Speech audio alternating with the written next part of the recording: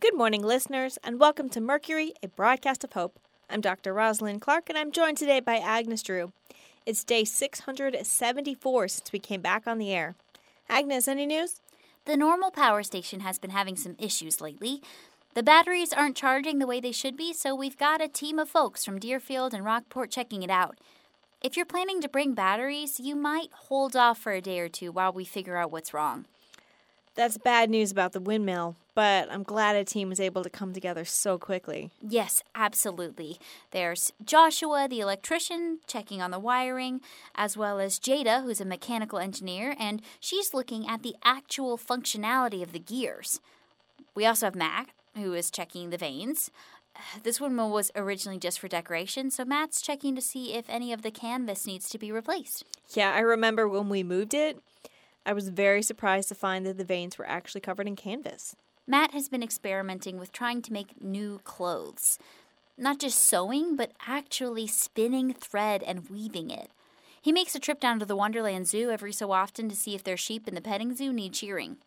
That's very cool. That's definitely a skill we'll need if this goes on, as long as I'm afraid it will. We're all so lucky that people in the various communities either had the skills we would need or were able to learn them. Well, it's like nature. Everybody adapts to fulfill their niche. There are plants and animals that take advantage of every opportunity in their ecosystem, which is why it's so disruptive to remove something or add something where it doesn't belong. Didn't you call the zombies an invasive species once upon a time? I did, and I stand by that statement. Although their classification as a species is a little suspect.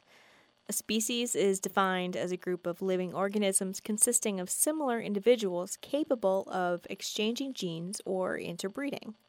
The zombies not being alive nor breeding in any conventional manner might require us to come up with a new term for what they are in that regard, but they're definitely invasive. So, diversity helps the ecosystem? Absolutely. It's one of the most important parts of the life sciences. The phrase, nature abhors a vacuum, which is attributed to Aristotle, was an early concept in physics that stated that any nearby matter would fill the void. It was later proven to be false by atomic theory, but I've always felt like the phrase was much better applied to biology. If there's an opening for survival with less competition, something will take advantage of it. And we have lots of diversity in our communities, which is making them stronger. We have diversity in skills and knowledge, but we also have diversity in experience and stories. I couldn't agree more. Having a different perspective on a problem can sometimes help in solving it. Being able to hear from someone who lived through something is better than just hearing about a similar problem. Don't tell Max, but this is why I don't give him an even harder time about some of his weirdness. I still think he's engaging in a dangerous activity bringing stuff like that on the air, but it's a risk versus reward situation, and things are pretty risky already. As long as we're both here to pull him back to reality, I think it's okay. Alaska is a much bigger problem. Shh. Max is out in the garden, but Alaska might be somewhere listening on a radio. I don't care if she is. She's a true believer in something that's total nonsense.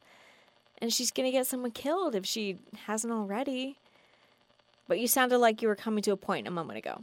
Yes, well, I was just saying that nature, which is to say living things, benefits from diversity. And we, which is to say all of the survivors out there, benefit from diversity. But zombies don't have any diversity. They're all the same.